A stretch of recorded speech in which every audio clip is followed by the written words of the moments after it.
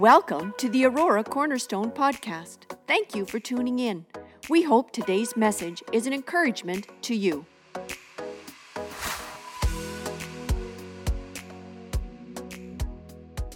Go with me, please, to Revelation chapter 2. I'm going to go through this as quickly as possible. Revelation chapter 2, we're going to go to verse 7. We are in a series called Following John. Finish it for me. To the heart of Jesus. Some of you got it. Okay, Following John to the heart of Jesus. We've been going through the Gospel of John. We've been going through the love letters of John, 3 of them. Now we are in the book of Revelation, the final book of the Bible and the final letter that John penned under the inspiration of the Holy Spirit. John himself would say, I was in the Spirit on the Lord's day. And the Spirit of God revealed to him some things. And that revelation, he wrote down, a lot of it didn't make sense. He's seen pictures and visions. And he's writing it down, being obedient to the prodding of the Holy Spirit. We pick it up in chapter 2. Last week we were in chapter 1. And last week we talked about we will not understand the book of Revelation if you're trying to figure out the chronological events of what is to come. Not that that is unimportant, it's not the point. So there's a difference between it being unimportant and it being the purpose of Revelation. The purpose of Revelation is not for you to figure out what God's about to do next. You leave that to God. The purpose of Revelation is for you to know that He is with you in whatever you are embarking upon, whatever situation you are in the midst of. The book of Revelation is fundamentally the first 4 to 5 words in the book.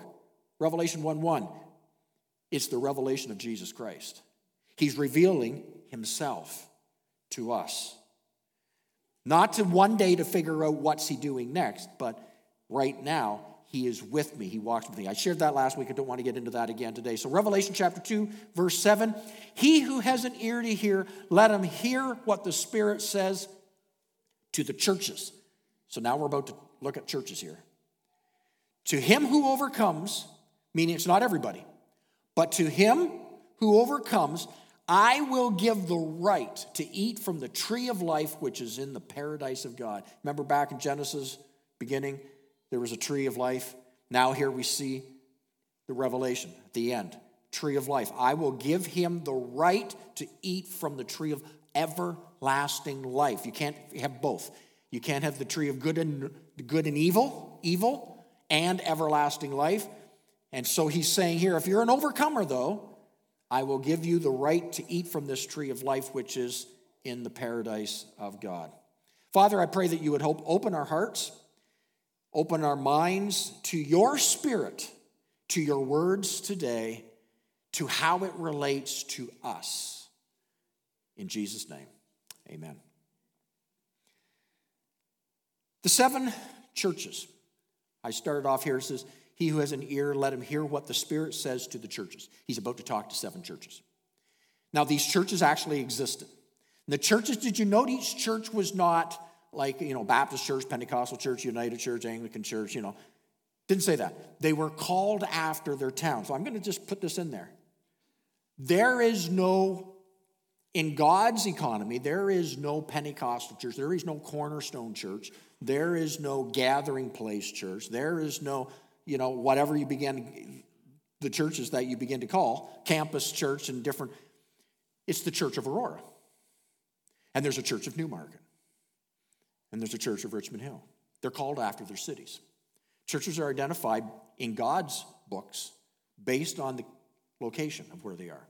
Did you notice how that was true here? So therefore, now it doesn't mean everybody that shows up in church is a follower of Jesus. That's not true.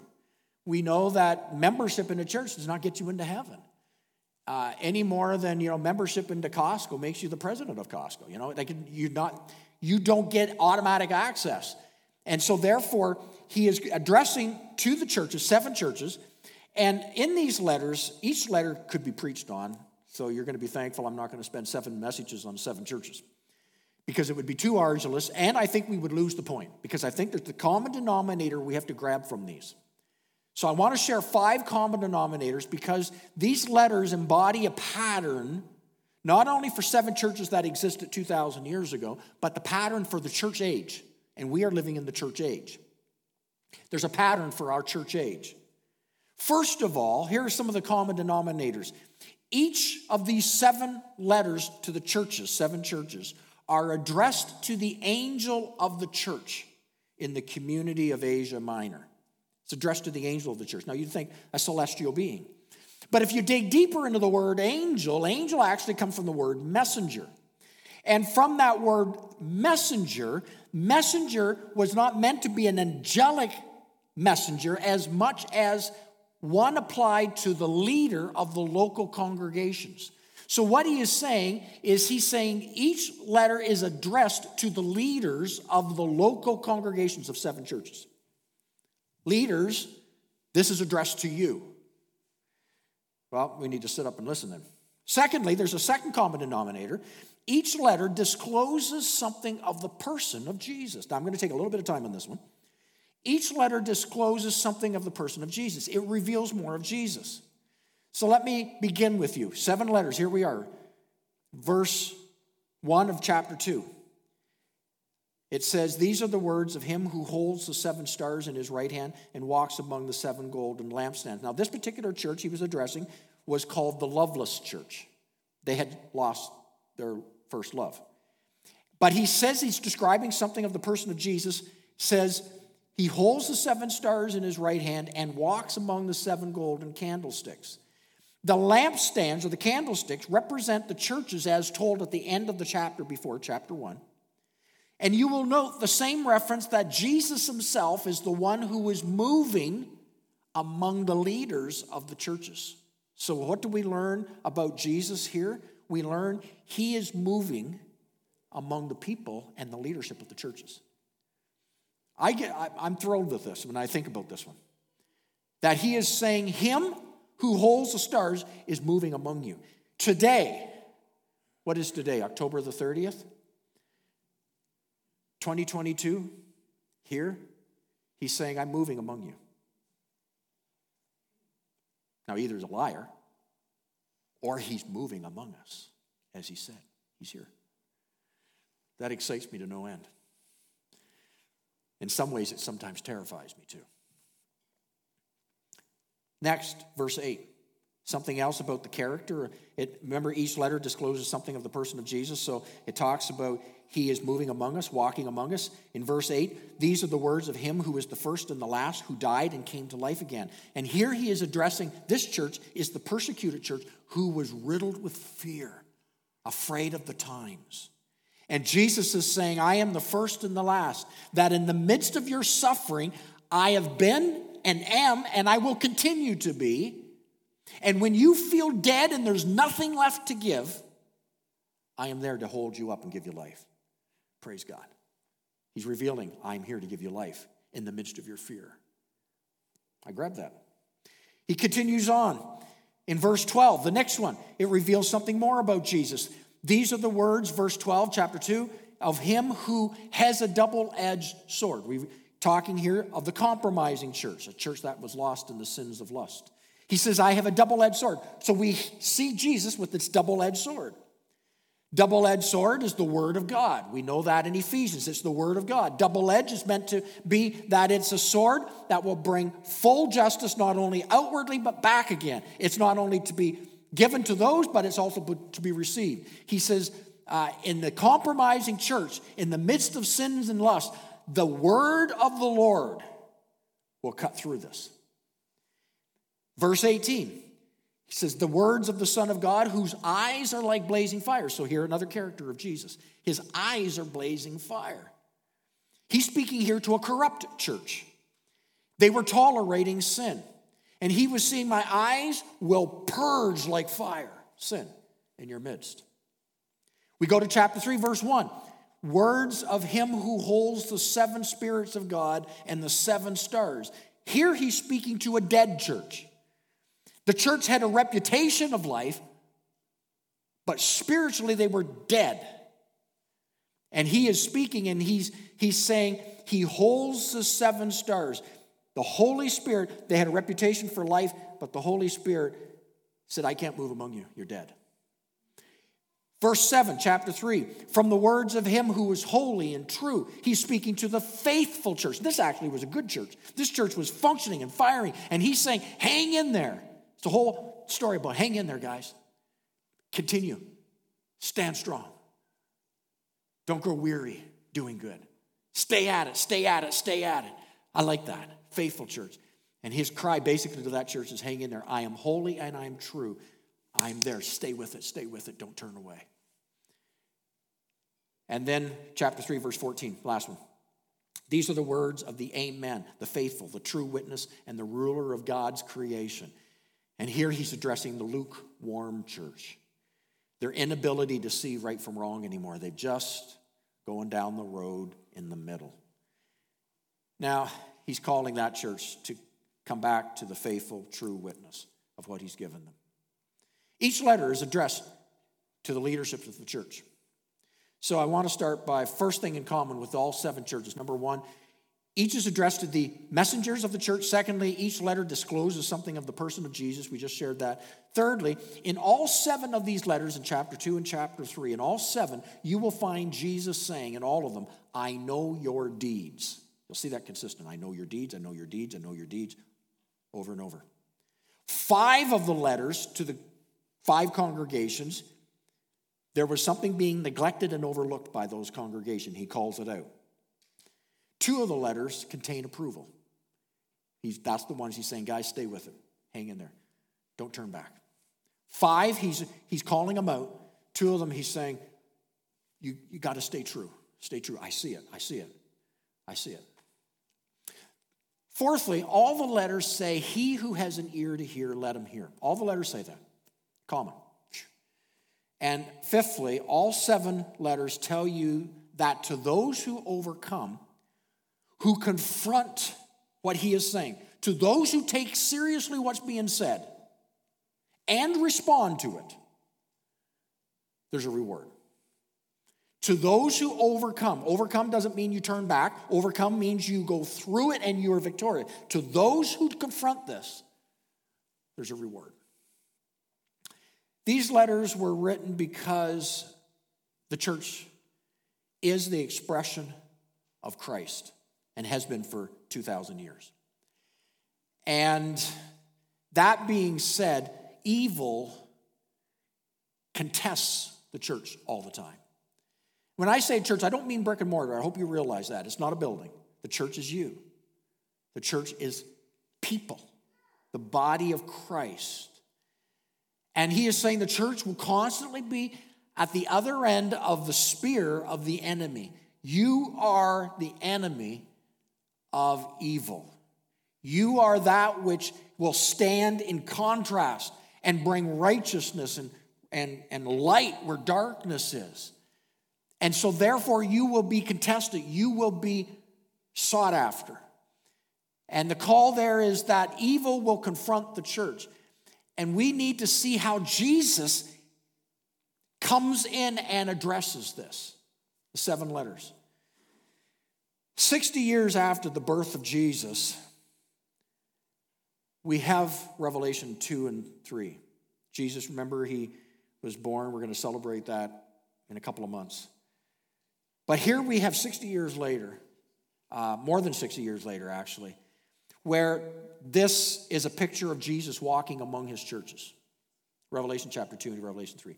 Jesus, in the very first, Jesus says, I'm walking among you and I'm observing some things. I'm observing some things. And all 7 letters, he's making an observation. Now remember, it's not about the 7 churches. It's about the church.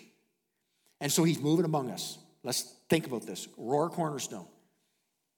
What's he observing as he looks down the timeless portal? As he makes observation of the church, as Jesus begins to walk, he's saying, I'm seeing this, I'm seeing this. And he's calling us on the things he's observing. What besets the church? I want to share 4 things. This is the focus of, I think, today. Number 1, we pick it up in Revelation chapter 2, verse 2, 3, and 4. Feel free to follow me. Revelation 2, 2, 3, and 4. I know your deeds, your hard work, and your perseverance. I know that you cannot tolerate wicked people, and that you have tested those who claim to be apostles but are not, and have found them false. You have persevered and endured hardship for my name and have not grown weary. I mean, all those are good. But here he is, verse 4. Yet I hold this against you. You've forsaken the love you had right back at the beginning. You can hear the heart of the Savior saying, you've been doing great. You've been doing great. Kudos to you. But, verse 4, but something's cut in. I'm going to suggest that life has cut in. It's interesting. People who study corporations, great corporations that rise to their pinnacle, a great place of success, observe that those great corporations that rise so quickly often plateau and lose their momentum, or they absolutely lose their place and disintegrate completely and disappear off the charts. And the dynamics that occasion the rise to the place of effectiveness become forgotten in the machinery of the organization. So what drew them to the place of greatness gets lost in the bureaucracy of the corporation. What brought them their great success no longer is their driving point anymore. They are now going through the motions to keep it successful. And that takes over, and they lose the vital life of the corporation, and they ebb and flow and disappear. This happens in life. And this is where he's calling us. This first point here is the substitution of activities for priorities. The substitution of activities for priorities. Listen, activities do not equal succeeding. Doing more does not accomplish more. Sometimes doing less accomplishes more. And I mentioned this past week when we were at the conference, Breathe, to just slow it down. And I like what they said. Our new superintendent got up and he said this. He said, we are investing in the health of the pastors because if we do not have healthy pastors, we do not have healthy churches. So invest in the health of the pastors, and then you'll have healthy churches. But if your pastor's not healthy, the church won't be healthy. And I thought that's a good point. That's a really good point. It's a good point to pray for your pastors because we need to be healthy. We need to be healthy so that the congregation can be healthy, the churches can be healthy. And I'm going to go farther. When the church is healthy, the community is healthy. And so the investment of that is not the same. So we come back to this point, the substitution of activities. We do things instead of focusing on our priorities. This happens in marriages. Too often in marriages, what brought the place to such an exciting moment of marriage and the family starts, then moves into this mundane place where you're going through the motions, but you're drawing away from each other. What brought you together is no longer the priority. Now you coexist, and the fire is gone.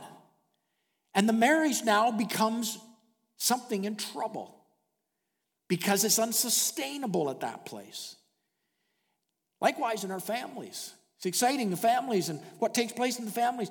But be careful of the priorities when they begin to be displaced, that the family, the things that matter, should matter, no longer are mattering. We are going through motions as a family. No longer is there communication. No longer is there intimacy. No longer is there genuine affection one for another and the giving and serving of one another, which is all a part of a family. Families just survive. He's addressing that. He's calling us on it. I thank God he calls us on things. He says, no matter how much you do, don't lose your touch with me. No matter where you go, what you do. He's saying, don't mistake your activity for answering to your priorities. Because life gets busy, gets complicated, and you feel you have to chase that down, and you lose out on the most important things. One of the most dramatic illustrations I think that Jesus describes regarding this comes in Matthew chapter 7:22. Listen to the words of Jesus, Matthew 7:22. Many will say to me, Jesus says, on that last day, Lord, Lord, did we not prophesy in your name? Did we not drive out demons and perform many miracles? Verse 23.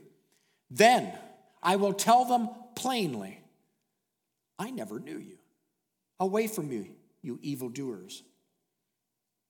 They had activity, but no real relationship. They had authority, but they had no intimacy. And he's calling them. And here's the call to you and I today. What besets us? Here's something. The substitution of activities for priorities. Have you done that? Have other things that now prioritize what should be most important taken your time and place? Something you used to do and you don't anymore. Secondly, we pick it up in Revelation chapter 2, verse 14. The second thing he calls, they tolerated impurity. So they had substitutions for priorities. Secondly, impurity. Verse 14. Nevertheless, I have a few things against you. You have people there who hold to the teaching of Balaam and taught Balak to entice the Israelites to sin by eating food sacrificed to idols and by committing sexual immorality. Down to verse 20. I have this against you. You tolerate that woman Jezebel who calls herself a prophetess. By her teaching, she misleads my servants into sexual immorality and eating food sacrificed to idols. Then down to verse 24. I say to the rest of you in Thyatira, to you who do not hold to her teaching and have not learned Satan's so-called deep secrets. Okay, there's two characters that are Old Testament characters brought out here. One is Balaam and a movement called Baalism. And I'm not talking about the worship of Baal. There's a person, his name was Balaam. And there was Jezebel. We know of her, the story of Elijah and Jezebel and everything. These two characters, and out of that, he's not describing that they've come back to life. And some have said, well, there's actually another person called Balaam, another person called Jezebel. But most reputable scholars do not believe that, nor do I, because when you read their stories, you see something bigger than just the people. The story of Balaam, and I don't want to, it's a fascinating story around Balaam and the talking donkey. The story of Balaam is when an evil nation was trying to bring a curse on God's people, and he wanted the priest to do that. He wanted a curse brought down. But the priest was saying, I can't curse God's people. God's too powerful. It's not going to work. But after much attempt, and you watch the story unfold, but if I can cause them to walk in disobedience, then the blessing, the hedge of God will come off of them. And then they will fall. But as long as they're obedient to God and walking with God, I can't do a thing. Listen, we are secure in God. But should you walk in immorality, should you walk away from God, then you're susceptible to everything else everyone else is susceptible to. That's what Balaam did. So he said, I can't touch those people because they're God's. But here, send women, send prostitutes, send lust, send sexual immorality in. And as they engaged in that, the blessing came off. Now he says, now you can get them. Now the curse can be brought. Do you see how that's all Balaam. So when he mentions Balaam, that's the whole story there. And then Jezebel, we hear the Jezebel spirit. It's the same thing. It's the spirit of lust. It's the spirit of enticement. And in that, Jesus calls this. In both cases, these people were influenced towards sexual immorality. God is not prudish about sexuality. God has given clear scriptural guidelines for maximum sexual gratification and fulfillment in the confines of a man and woman in marriage. Absolutely through the roof satisfaction and maximum fulfillment. God is not prudish with that. Verse 24 ends, he says, about Satan's deep secrets. And it can be defined in to consciously pursue impurity under the guise of having permission from God. You pursue impurity under the guise of having his permission.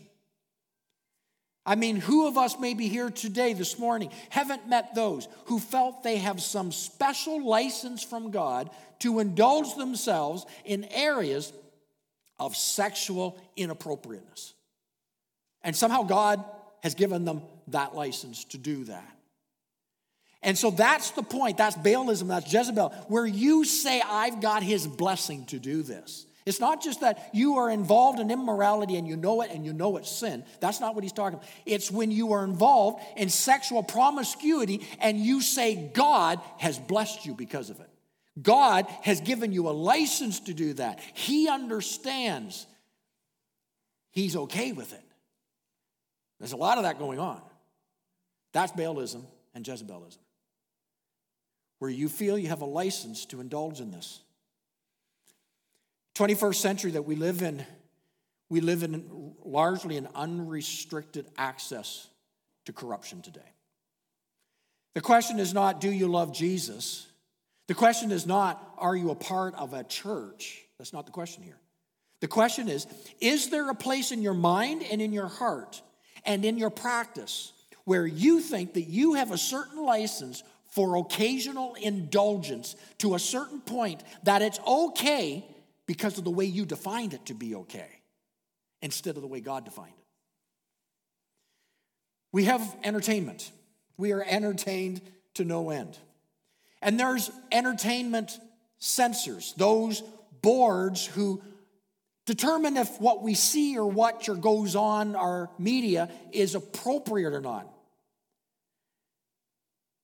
And if it's acceptable, if the mature people can handle it. Or is it available to a younger people? Now, you take the word entertainment. Look it up. Entertainment. It's the act of entertaining. Okay, that didn't help. Agreeable occupation for the mind. And as a church, we would say is soul. Mind is part of the soul. It's a diversion, something affording pleasure, diversion or amusement. In other words, something that keeps your mind on things that don't really matter. It's entertainment. It's to get you off of the things in a divergence is entertainment. To keep you from, to change your way of thinking.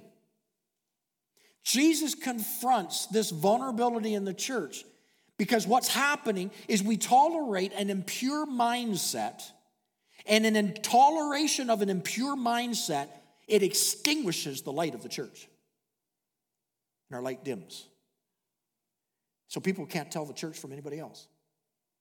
What happened? Entertainment. Do you see how it flows out here? He's addressing something. Sexual impurity adversely affects your confidence as a believer. I mean, you cannot log off of an internet site or turn off inappropriate television where you've been feeding your mind stuff and the next moment feel bold when an opportunity to do something for Jesus arises. You can't do both. And so you don't. The problem he's addressing is those that have lost their ability to be salt, have lost the ability to shine bright in a world that so much needs your light and so much needs your impact of saltiness. But you've come and you've corrupted in the things that you felt licensed for sexually. You've exposed yourself because it's okay. You can handle it. It's within the perimeters of okay. But when opportunity for Jesus comes along, you're not there because your confidence has been stolen from you. The light's diminished and impact doesn't take place. And we know that this is true. Stand back, take a look at the statistics alone. How many people are coming to Jesus? How many people do we share our faith with? How many people do you lead to Christ? How many people are radically being transformed by Jesus? The numbers are way, way down. The churches are decreasing. Is it because God's not big enough? It has nothing to do with that. It has everything to do with what Jesus, warning. You live in a sexually perverse era. And you've taken on the license of Baalism and Jezebelism, which is a spirit that gives you permission to be able to do this, and you think it's okay, and you can still go to church and still love Jesus. Well, you can still go to church, and you can say you love Jesus, but when it comes to your effectiveness, it's been diluted. And people don't see the light anymore. Ow. Do you feel the weight that I'm feeling on this one? Church, Jesus says, I'm walking among you and I can see this. Do you see it? Remember, that's why he started off, those who have ears to hear, do you hear what the Spirit is saying to the church? Because many, and I had to come to this early in ministry, many will hear the word. I've come to learn this. Not everybody wants to be changed. Not everybody wants to be like Jesus. Not really. They be like Jesus as long as it doesn't change the things I want. And not everybody wants that. And I had a hard time. When I started out ministry, I believed I could save everybody. And it was so frustrating when you just saw people wander away and you saw sins continue and that they become identified by their sins. And you say, you don't have to do that. You can be an overcomer. And they say they want it, but at the same time they say, but here's my reason. And I've come to the conclusion not everybody does. Matter of fact, most don't. Even inside the context of a church. Most will walk away unchanged. James says you will look in the mirror and do nothing. Move on. What happens? Entertainment, diversion. It pulls your soul away. So here's the call. It's not meant to be a super heavy, but it can be. It can be something that can be life-giving. Where I say, God, help me, because I've just allowed something to shroud intimacy with you and my effectiveness to touch people's lives.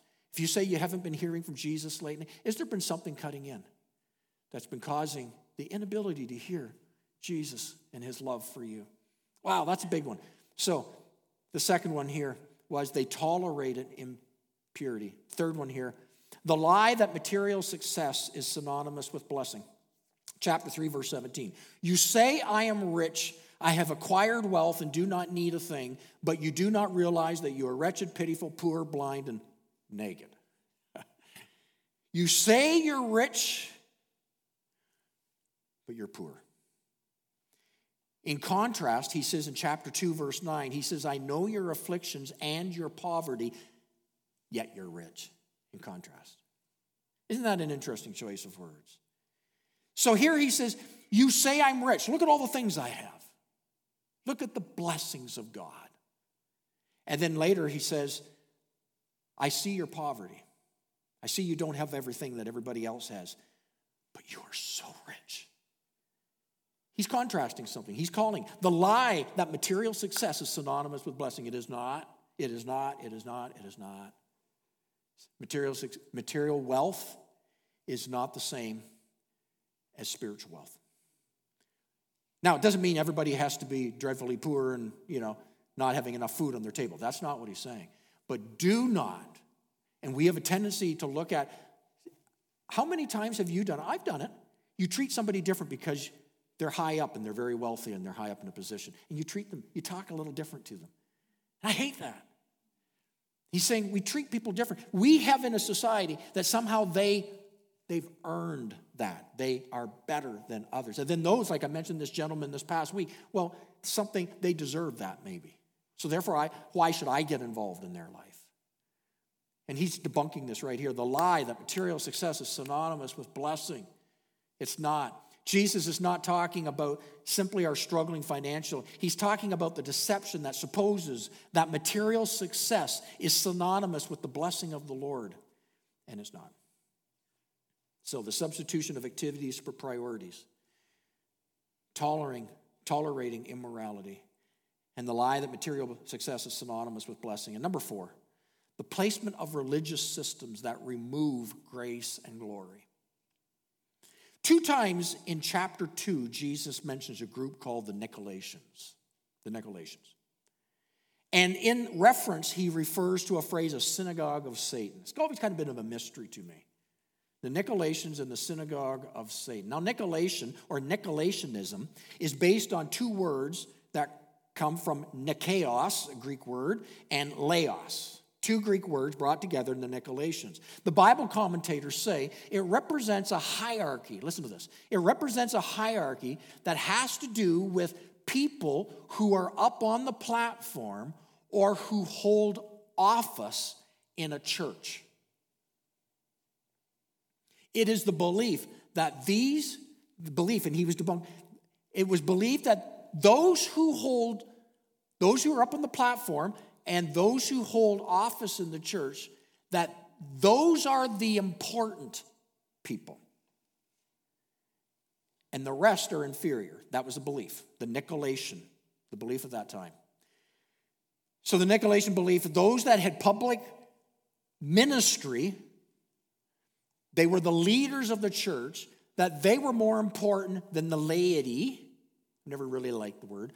And secondly, that because they are more important, they will be more highly used of God. And Jesus is saying you've just removed God's grace and glory when you've done that. He's calling us on it. The notion that the church is an institution and the people who head the institution and hold the power are really the ones important to God.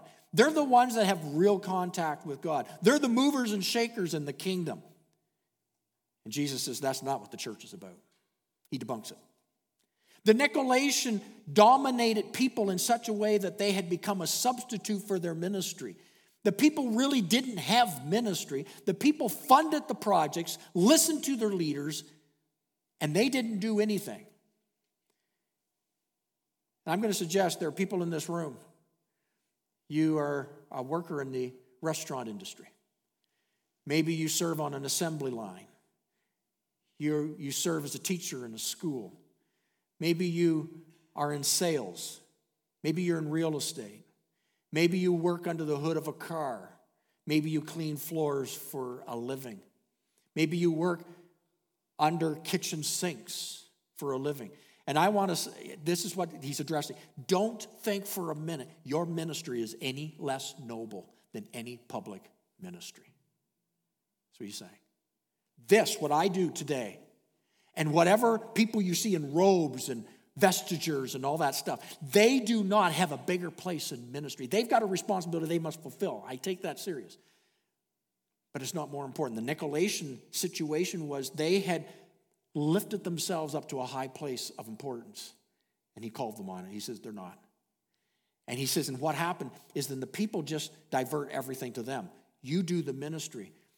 I've had people, and I've told them, and it's just out of ignorance, I understand this, where they say, well, don't we pay you to do that for us? And I go, no. We are all ministers. I do something, my full-time capacity is not to do your job. I do my job before the Lord as you do your job. And I was blessed this week. I didn't tell her I was going to say this, but Lori, this past week, we were at our conference, and they asked a question. They said, turn to the person next to you and ask them their purpose in life. So I turned to Lori. She was next to me. And what's your purpose in life? And she said, my purpose is, do you remember what you said? It had to do with her workplace. She works in a secular workplace as a reception office admin. She works there, and as far as she knows, none of the people around her are followers of Jesus. And she said, my purpose is there. And I was thinking, I would have answered differently, you know. And then I thought, that's really cool. She sees her purpose where God has planted her. Not to leave that up to some pastor in the town that she works in. She doesn't work in this town. But it's her place to impact their lives. God has placed her there strategically for that. And I was pretty impressed. And I just want to say that that's all of us. And so the issue of the Nicolaitans is you've given to the platform something that we've forfeited ourselves. And at the same time, here's the other issue. When the platform begins to believe that we deserve more, then that's a problem. And that's the problem of the Nicolaitans. And he calls them on it. Wow. I mean, Jesus gets right to the point, doesn't he? And he calls out the church. It's as if he's walking right through. He is walking through our church, 2022. It's like he's walking through and he's identifying stuff going on. So I just want to reiterate what he said. What besets the church? 4 things. Here they are. Substitutes of activities for priorities. You've gotten doing things, but you've lost your first love, your passion, your intimacy, your place of worship. We should be the first to be there. We should be the first to lift our hands. We should be the first to call on the name of the Lord. We should be the first into prayer meeting. Oh God, I've come to meet with you. My text this morning was from Song of Songs in chapter 7, verse 10. I desire you, Lord. I just love on you.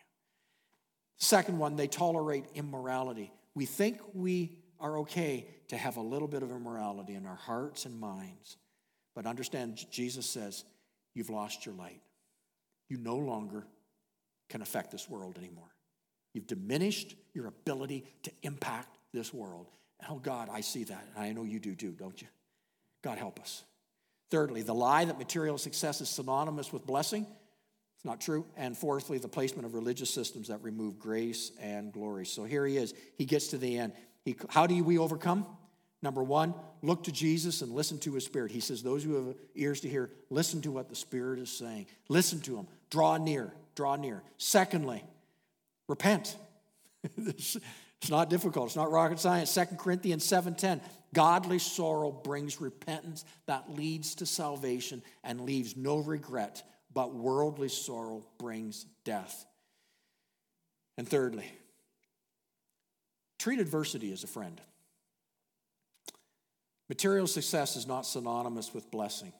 And in 2 of the 7 letters, Jesus specifically addressed the issue of adversity that stormed in, and it brought them to poverty. But then Jesus turned around and says, but guys, you're still rich. He blessed them. What seemed like a reversal, and the world will look down on you, he says, you're rich in faith. Treat adversity as a friend. The people allowed adversity to become something that brought beauty into their lives. Allow your diversity. Allow the difficulties, allow the afflictions to bring beauty in your life. Don't make it an excuse. This is your time to shine. And then he gets to the last part, Revelation 2:10, where he talks about, don't be afraid to suffer for what I have suffered. I tell you, the devil will put some of you in prison to test you, and you will suffer persecution for 10 days. Remember, 10 speaks of testing, a time of testing. But the testing will come to an end. And he says in chapter 3, verse 20, I stand at the door and knock, and if anyone hears my voice and opens the door, how many know the rest of it? Go ahead and say it. I will come into him and will eat with him. I will fellowship. I stand at the door. If you hear me, open it. Open it. Don't keep it closed. Open it and invite me in. So, Father, I thank you for this, Lord. Lord, I thank you that, God, you've called us to a place where we are not meant to simply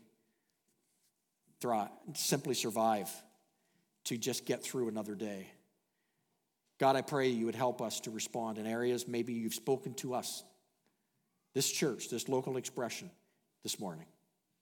Lord, as we come around your table in a few minutes, we do so in a spirit of repentance, in a spirit of, God, I need to surrender something to you.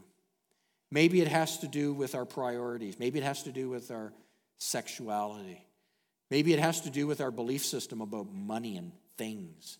Or maybe it has to do with how we have felt that we were not called to make a difference in the giftings that you've given us to this world. God, and whatever it is, Lord, I pray today we would have ears to hear what the Spirit says to the churches. And as you knock on our door, our own individual heart's door, that we not only would hear you, but we would invite you in to change our lives. Grant it, we pray. In Jesus' name, amen.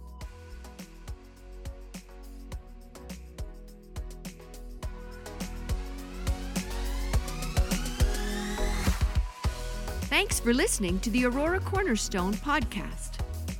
Remember to subscribe.